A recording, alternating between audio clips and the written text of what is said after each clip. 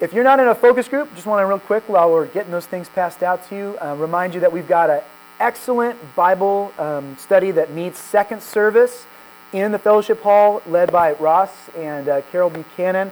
Really would encourage you, if you don't have any time throughout the week, that you would at least carve out some time on the Lord's Day to spend some time face-to-face with brothers and sisters in the Lord, so that you can grow, so that you can interact, so that you can ask questions. I know that preaching is an essential part of God's economy for faith. He wants us to be in front of good preaching so that we can hear the word proclaimed in truth and rightly divided. But He also has a desire for us to be working through the gospel ourselves, to be opening the Scripture and devouring it and understanding what it means and applying it to our lives. And that happens really well in the context of a smaller group. So if you don't have a focus group, we would encourage you to try out Ross's group second service, or my group meets on Tuesdays. We've got a group on Wednesday meeting at the Provenches house. We've got a group on Wednesdays with Jeff Strother. So we've got great options for you. Please don't neglect the gathering of the saints. It is such a blessing to our lives to be able to come into fellowship under the Word. And so think about those things. I know that life can be busy, but we let ourselves be busy with stuff that doesn't matter a lot of the time. So make sure that you're spending some of your time seeking after the Lord and loving your brothers and sisters at your church as well. So as we get into our word today, I want to share about how about 5 years ago, my wife and my sons, real thoughtful, they bought me a gift for Father's Day, and I was really happy to get it. They knew that I'm a big fan of oranges. I love just oranges as a snack. It's one of my favorite fruits. And we've got some fruit trees, but they're all lemons. You can't just pick a lemon off the tree and enjoy it for breakfast or something. So they bought me an orange tree, and I thought, what a great gift, right? We can plant it in the backyard. It's going to make the house look beautiful, and it's going to be the gift that keeps on giving, right? Every year we're going to have a reminder that my sons and my wife love me and they care about me. And so I was really, really happy. So I went out into the backyard, and I got a shovel, and I dug up a nice little patch of ground, softened the dirt so that tree wouldn't have any trouble spreading its roots out and getting into the soil. I planted that thing in the ground, made sure it was at a place where there's going to be plenty of sun shining on it, made sure to water it. I've been faithful to this plant, hoping and just waiting for that day when I would get an orange. That was 5 years ago, and I'm still waiting for that orange. I've got this tree in my backyard that has done nothing but take up room and waste my time, and it has not given me a single delicious orange to eat.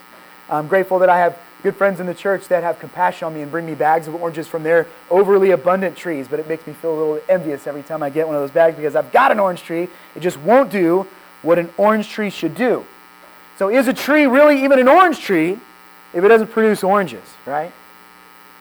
I've wondered if maybe it was like some other kind of tree that we accidentally bought, mislabeled at Lowe's or something, but nevertheless, we are here today to talk about people, not trees.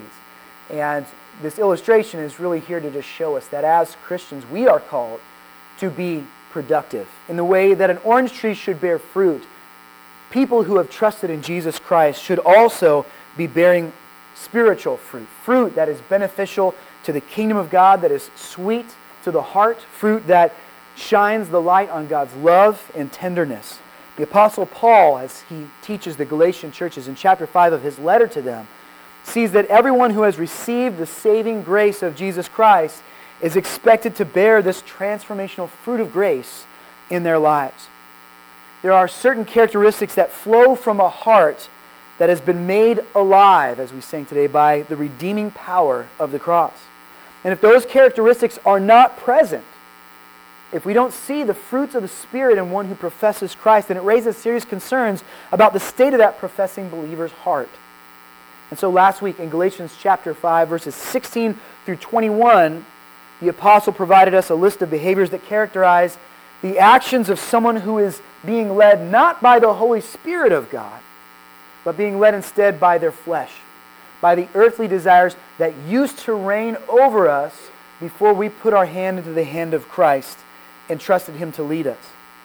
And so, if we are content to bear the same dead and poisonous fruit in our lives that we did before we were saved, then we need to examine ourselves. We need to search our heart and see if the seed of that gospel has really taken root in us. Because a good tree does not bear bad fruit. If our salvation is genuine, then the evidence of that transformation will become apparent. We will bear fruit in keeping with righteousness. And that is where we pick up the text this morning, as our journey through the book of Galatians has led us to a very well-known and beloved passage here in chapter 5 concerning the fruit of the Spirit. So if you've got your Bibles, we're going to be reading chapter 5, verses 22 through 26. Paul writes to his dear friends, "But the fruit of the Spirit is love, joy, peace, patience, kindness, goodness, faithfulness, gentleness, self-control. Against such things there is no law. And those who belong to Christ Jesus have crucified the flesh with its passions and its desires. If we live by the Spirit, let us also keep in step with the Spirit. Let us not become conceited, provoking one another, envying one another." You don't have to have grown up on an orchard to know the basis of how a fruit tree works. It's a pretty simple principle. A fruit tree naturally blossoms when the season is right. Those blossoms develop into fruit. And when the fruit becomes ripe on the branch, we can harvest it and enjoy its natural sweetness and its nutrition. It was a concept that just about everyone who had heard this illustration could understand. But for those believers who had a Jewish background, the illustration of fruitfulness carried a historical significance with it as well. Throughout the Old Testament, we hear this reference to Israel, the people of God, being like a tree or a vine that is designed by God and saved by Him to bear fruit unto His glory. Isaiah 5, verses 2 through 4, the prophet Isaiah is very critical of Israel's lack of good fruit and declares that as a result of the wicked fruit they are producing, that God, their Father, will for a time cease to nurture and care for that vine. He will allow it to be overgrown and will neglect to feed and water His people. In Hosea 14:6, Israel is given a breath of hope when Hosea prophesies that Israel is like an olive tree that will once again bear good fruit and become profitable to its owners. So the promises to Israel are not in jeopardy in this, but God is very clear that He desires His people to bear good fruit, and when they do not, that there will be chastisement from the Father. The faithful man is described in the very first psalm that we read in the book of Psalms as a tree planted by streams of water that yields its fruit in season, and its leaf does not wither. In all that he does, he prospers. So this illustration, this idea of a man being like a tree that bears fruit might have been new to the Gentile believers. It wasn't hard for them to grasp the concept, but for those who had a Hebrew background, it was even more significant because this was a message that had been echoing in the interaction of God with His chosen for generations. This idea of faith showing itself to be real by the virtuous character that it produces in the life of the faithful is an idea that we need to grasp and wrestle with, because believing in Jesus Christ is more than just mental exercise. If you have placed your trust in Jesus Christ, there will be change in who you are, in how you think, and how you interact with other human beings. It will not be an instantaneous change. It will not happen all at the same time. But those whom God has redeemed and made His own, God will affect in such a way that His own holiness will be noticeably reflected in their actions. So as a church, we are not aiming to just make believers here.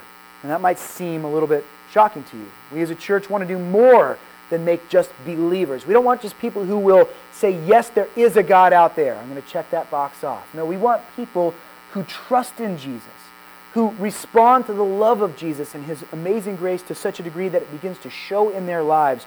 We are here to, according to Matthew 28:19, make disciples. And that's reflected in our church's mission statement. First Family Church exists to make ordinary people into extraordinary disciples for Jesus Christ, for His glory, for His credit, and for His honor.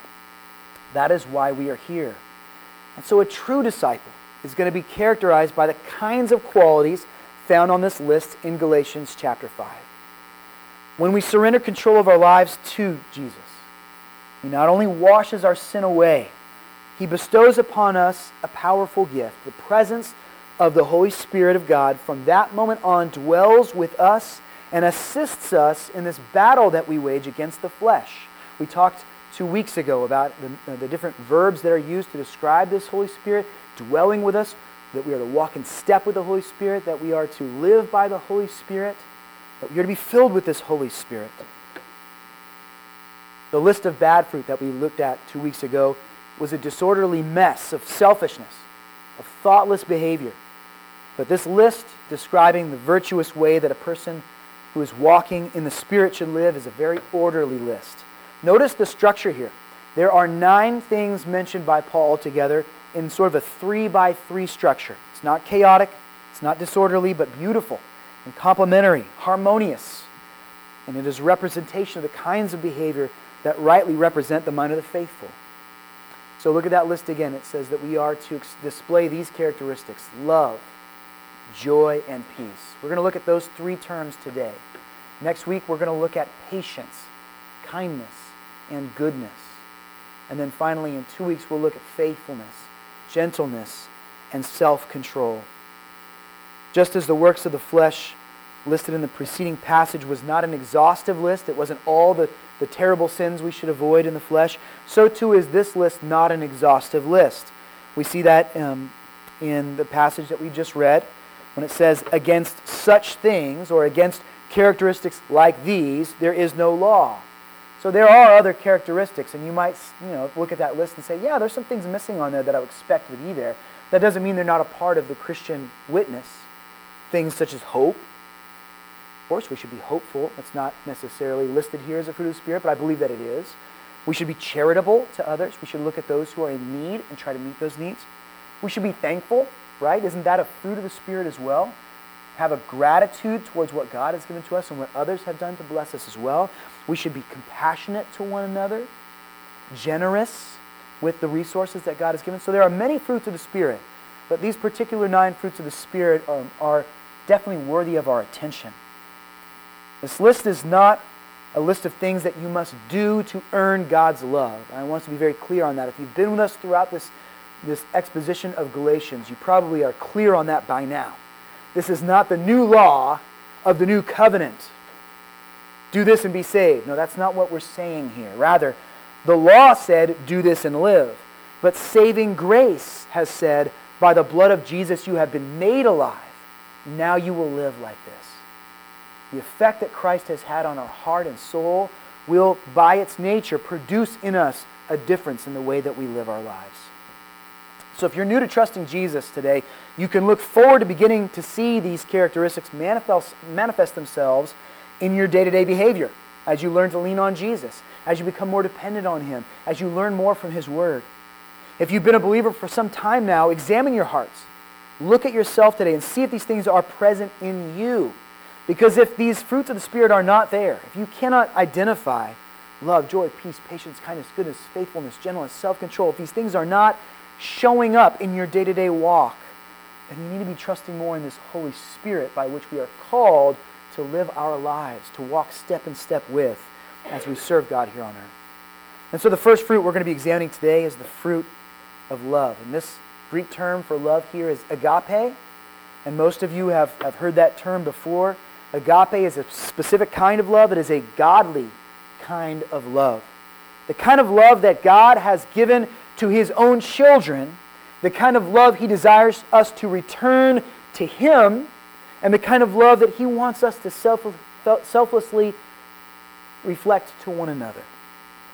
It is entirely appropriate that the first byproduct of a life redeemed by Christ is mentioned here as love. Because love is foundational to all that the follower of Christ is and all that the follower of Christ does. Think about how important love is to who you are if you belong to Christ. If it was not for love, you would not be in Christ. If it was not for the love of God for His creation, Jesus would not have gone to the cross for you. There was no need for Him to do that. He was holy and perfect and pure and fulfilled without us. But it was godly, selfless love that caused you to become His. We know that the first and greatest commandment is to love the Lord your God with all your heart, your mind, your soul, and your strength. The second greatest commandment is like it, to love your neighbor as you love yourself. In Matthew 22, verses 36 through 40, tells us that all of the law hangs on these two commands. See how fundamental love is to all the things that a Christian desires to do in life. In the 13th chapter of 1 Corinthians, the Apostle Paul gives us perhaps the most historically famous exposition of love that has ever been written. He begins the chapter by explaining that most noble of tasks, if completed without intent to love a person, if it's completed without the motivation of loving someone else, then they are altogether unprofitable. It doesn't matter how noble your actions are, if they are not rooted in love, if they don't flow out of a heart of love and compassion, a love for God and a love for people, then you're wasting your time. That means that love should at all times be a driving factor to our desire to live holy and pleasing to God. A man who claims to trust Jesus but shows no evidence of a loving heart may very well be self-deceived. The chapter goes on to render an expanded description of how this agape love is manifested in real and tangible ways. And as I read this familiar passage, I want you to notice how many of the fruit of the Spirit are mentioned in Paul's very description of what love looks like. Look at this passage from 1 Corinthians 13. Verses 4 through 7 says, love is patient. Love is kind. So there we have three already. Love, patience, and kindness are included in this definition of love. Love does not envy or boast. It is not arrogant or rude. It does not insist on its own way. It is not irritable or resentful. Those sound like commands to be self-controlled, don't they? To hold back what we would want for ourselves if it injures or damages someone else. Verse 6, it does not rejoice at wrongdoing, but rejoices in the truth. Because, brothers and sisters, the fruit of the Spirit is characterized by joy as well. Love bears all things. It believes all things. It hopes all things. It endures all things. That sounds like faithfulness to me, doesn't it? This love is so critical to understanding the fruits of the Spirit. So I'm grateful that Paul lists it first. The end of 1 Corinthians 13 declares that the three great Christian virtues remain faith, hope, and love. And then Paul adds an editorial comment there by telling us that the greatest of these is love.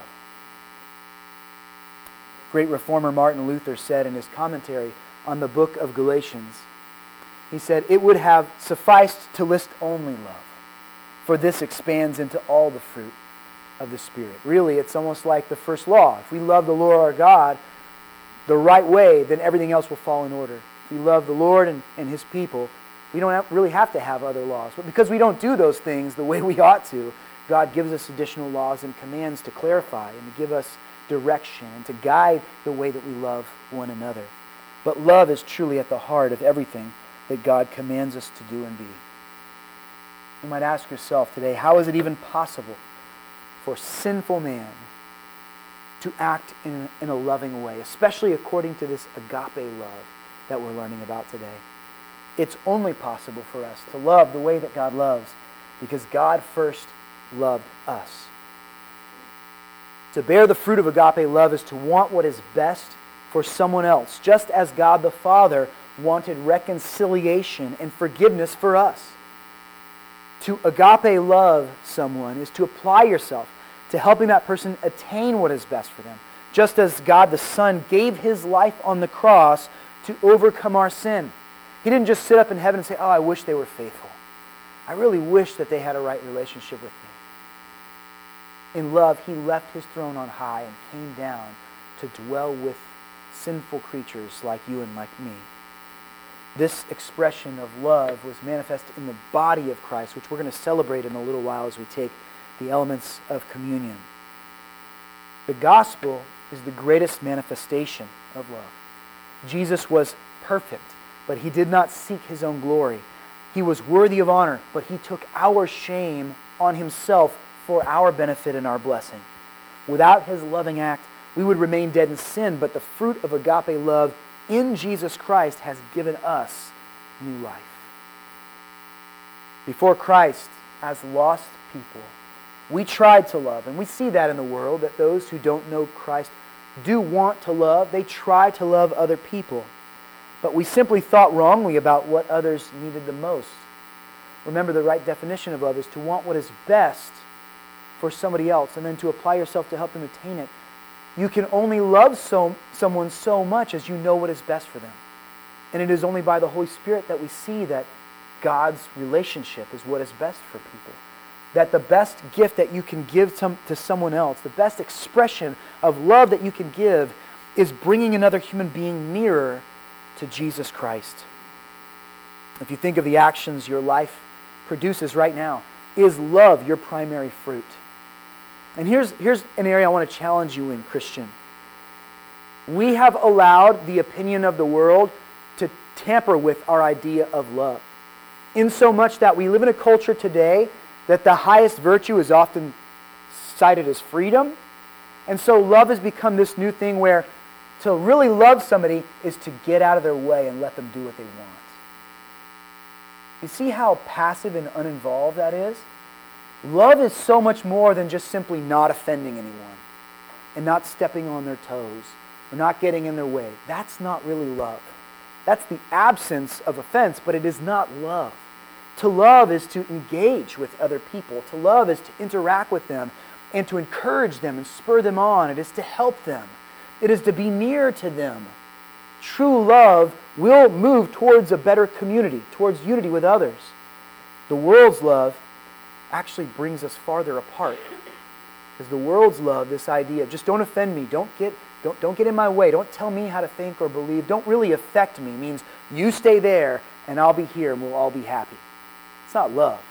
That's loneliness. That's isolation. Are you producing a loving kindness towards others that urges them to Jesus, that encourages them with His truth? If agape love is not evident in the way that you live, why is it absent? Why is it lacking? What is keeping you from loving the way that Christ has loved you to Him? How can we really, think about this, how can we not grow in love for others if we are spending substantial time with the greatest lover in existence? If our lives and the way that we spend our time and attention, if our affections are geared towards Christ and we are seeking Him, I think it'll be near impossible for us to not become more loving people. If your eyes are constantly on the generous work of Jesus, if you watch the ways that He lovingly came alongside others and cared for them, the ways that He ate with sinners and gave His time to those who everybody else had rejected, if you look at the ways that He had compassion on their suffering and gave Himself to their healing, if we spend all of our time around the most influential single human being in the history of the world, how can we not be influenced to love more? So if my life is not characterized by love and I call myself a Christian, there's a good chance that I'm not spending enough time with Jesus Christ. I am not exposing myself to the powerful testimony of His life. I'm doing a lot of things. Some of them might even sound religious and holy, but if I am not dwelling with Jesus and seeking Him regularly and being impressed by His perfect character, then I'm not being impacted by it. We are told here by Paul that there is no law against love. I love this fruits of the Spirit because he's saying, you want to be free? Here's how to be free. God's always going to be on the throne. There's always going to be Him to reckon to. So here's what you do. You live according to His will. Live in a loving way. There's no law against that. There is a law against false loves. So that's why definitions become important, right? You might hear this say, oh, there's no law against love? Well, let's go back to the 60s, to the free love era, and we can love any way we want to. No, let's pump the brakes for a minute here. There are many twisted, perverted, corrupted expressions of what the world calls love today, and there are laws against that kind of love, aren't there? God does not want us to destroy ourselves with poisonous love, with false loves.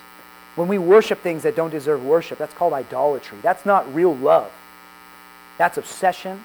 That's distraction.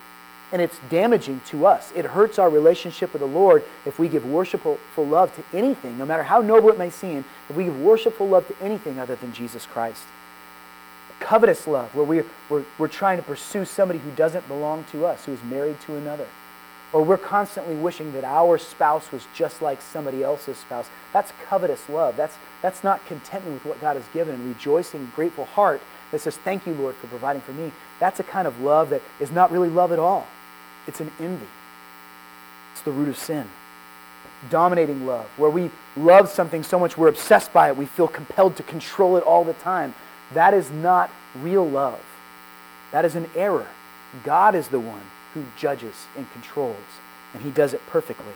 But there are many ways that we can take this beautiful characteristic of love and pervert it and take it to directions God doesn't want us to take it.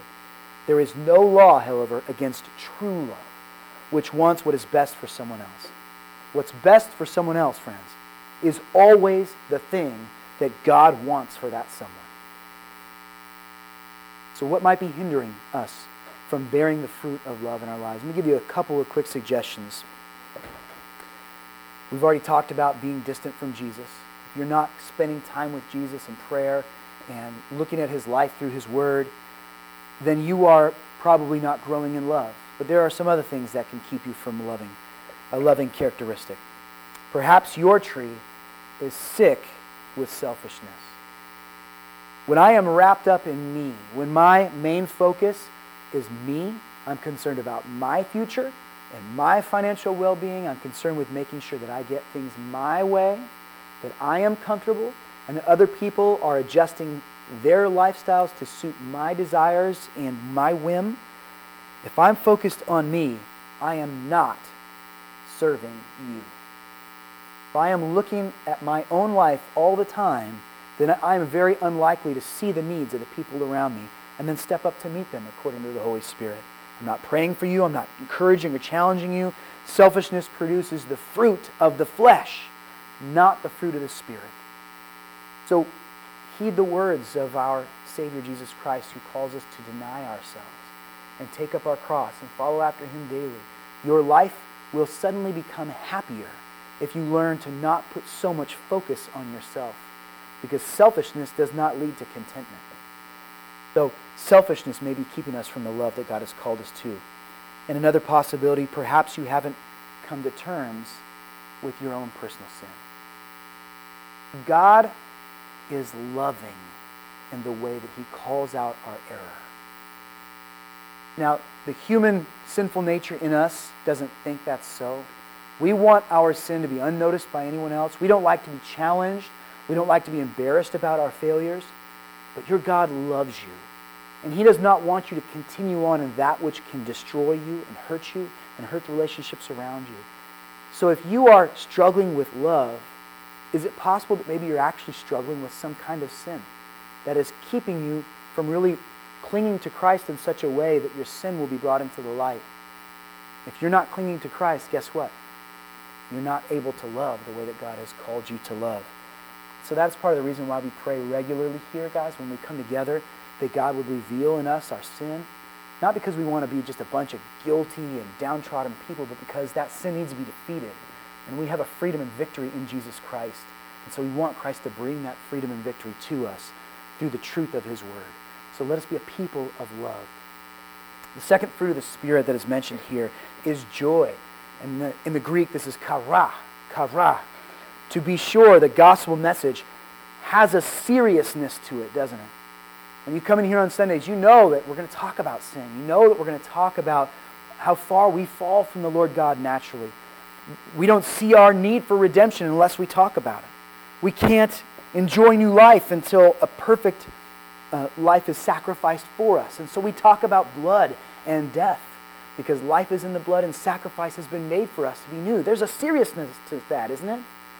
You know, we watched in our Sunday evening gathering last week, we were watching this American Gospel documentary, and they showed how much the gospel has been turned into a circus in some churches, where you got people doing burnouts on the stage with motorcycles and pastors ziplining into the stage to try to quench that insatiable thirst for entertainment that people have, thinking that if we can just make people happier, then they'll come to church and they'll love Jesus.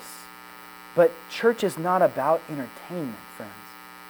We've got to be serious about these things. We're not talking about, we're not talking about tickling our ears and making people feel good about themselves all the time. We're talking about life or death. And not just here on earth, but for eternity. So there is a gravity to the gospel. There's a seriousness that we cannot deny and that we have to have reverence for. But that doesn't mean that the life led by the Holy Spirit cannot be a life of joy. In fact, in view of the miracle of salvation, it must be a life of joy. How can it be anything but a life of joy when we've come to know the truth of salvation? That we were on a trajectory for destruction. That the right judgment of God was bearing down on us. We had committed sin against the one ruler of the universe who is all-powerful and will never be deceived, and he was going to rightfully punish us for eternity, and then something happened. In his love, Jesus Christ, his Son, broke into that tragedy and brought redemption. How can we not be joyful about that? The joy of being redeemed by the work of Jesus Christ should overpower whatever hardships we encounter. And I'm not trying to be insensitive here, because I know that hardship is real. And when we go through tough things in life, we will weep together, friends. We will mourn together. We will feel hurt and pain.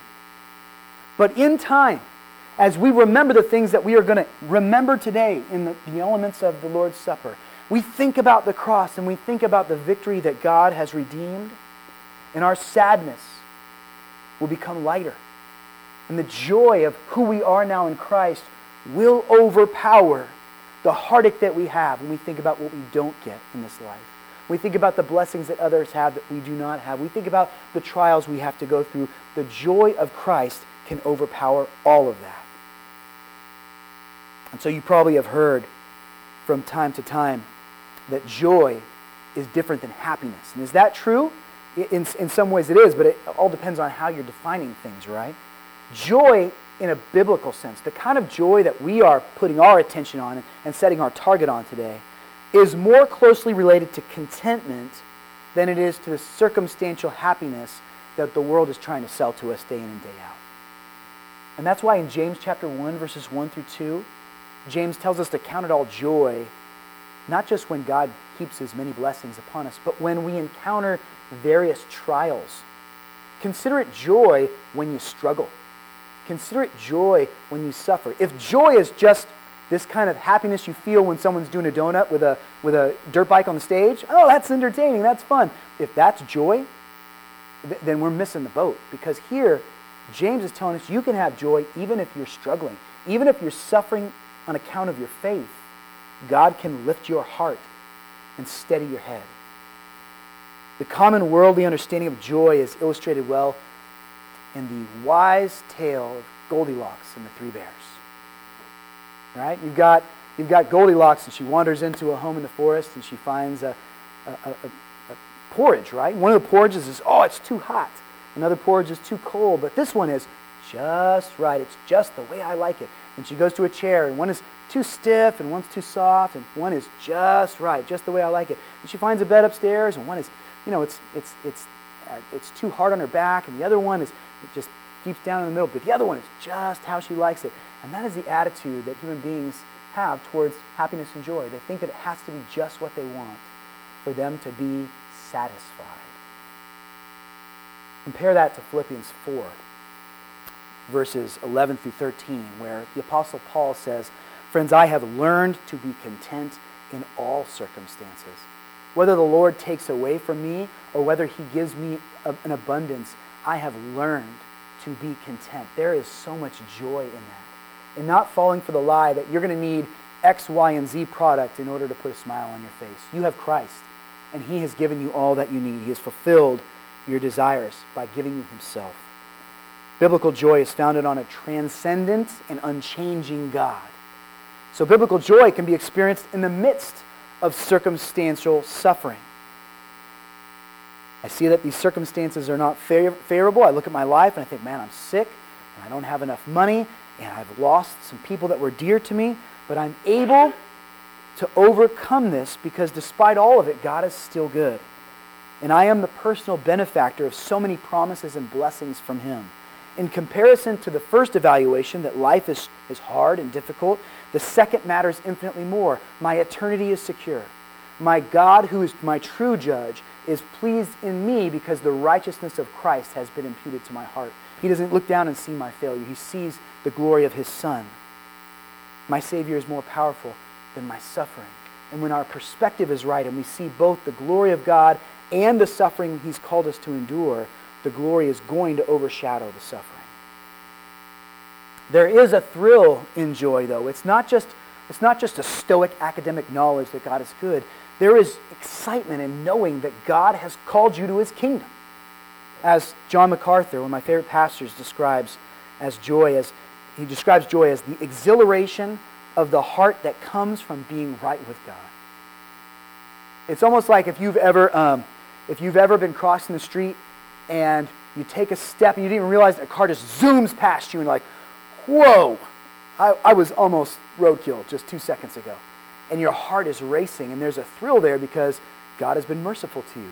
Well, on a grander scale, you are going to get run down by justice because of the sin that you had committed against God and his kingdom. And yet he has rescued you out of that fate and brought you instead to a banquet where you can celebrate with him and be a part of his family. There's a thrill in that, friends.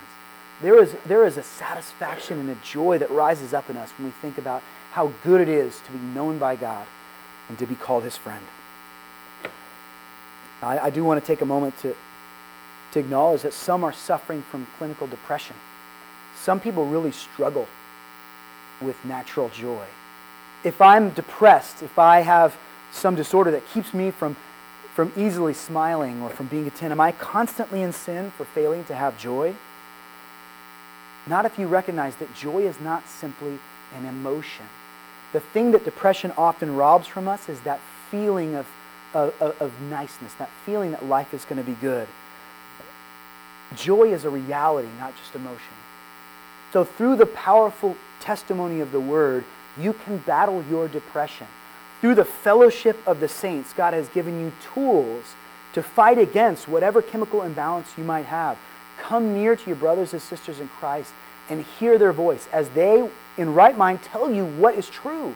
That God loves you, he has redeemed you, you belong to him, and that though you may struggle and suffer, that is what we all do, and that together, underneath the authority of the Word, we're going to fight through this as one.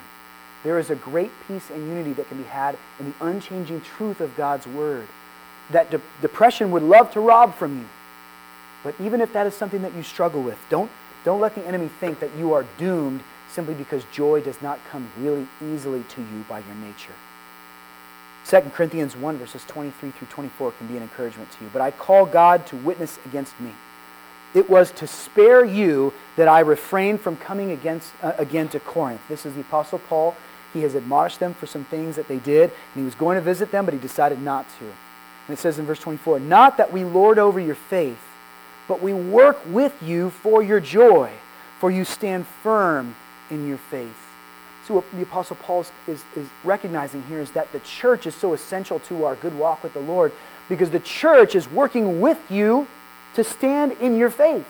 And the times when you wander, the church helps you to come back. It is your belonging. It is your family that cares for you and encourages you. When you can't see the light of the gospel, when you feel like you are enshrouded in darkness, then draw near to your brothers and sisters who bear that light. Call them. Reach out to them. And brothers and sisters, if you know those who are depressed and down around you, then don't let them stay that way. Seek to love them with the love of Christ. Truly reach out and be there for them. Pray for them. Point them to Scripture, which will not let them down. Together we can experience the joy that God has ordained for us. Our capacity for joy is undeniably linked to our ability to remember the gift of the cross. And so in just a short while, we're going to be participating in the Lord's table, and this sacrament helps to preserve our joy. If we keep the work of the cross before us and are faithful to remember what an incredible gift it was for Jesus to give his spotless life as an offering for our sin on our behalf, then it is much easier to see our affliction and poor circumstances as the small things that they really are, as the temporary discomfort that will one day be put aside forever when we enter into his glory. Not only is there no law against joy, there is no contender to her either. With Christ as our victor, we need to allow the circumstances of life, however dire they may seem, to fade away in light of the glory of God. We cannot allow them to rob us of the contentment that we have in our Lord. Hebrews 12, verses 1 through 2, illustrates another truth to us, that joy is linked with hope.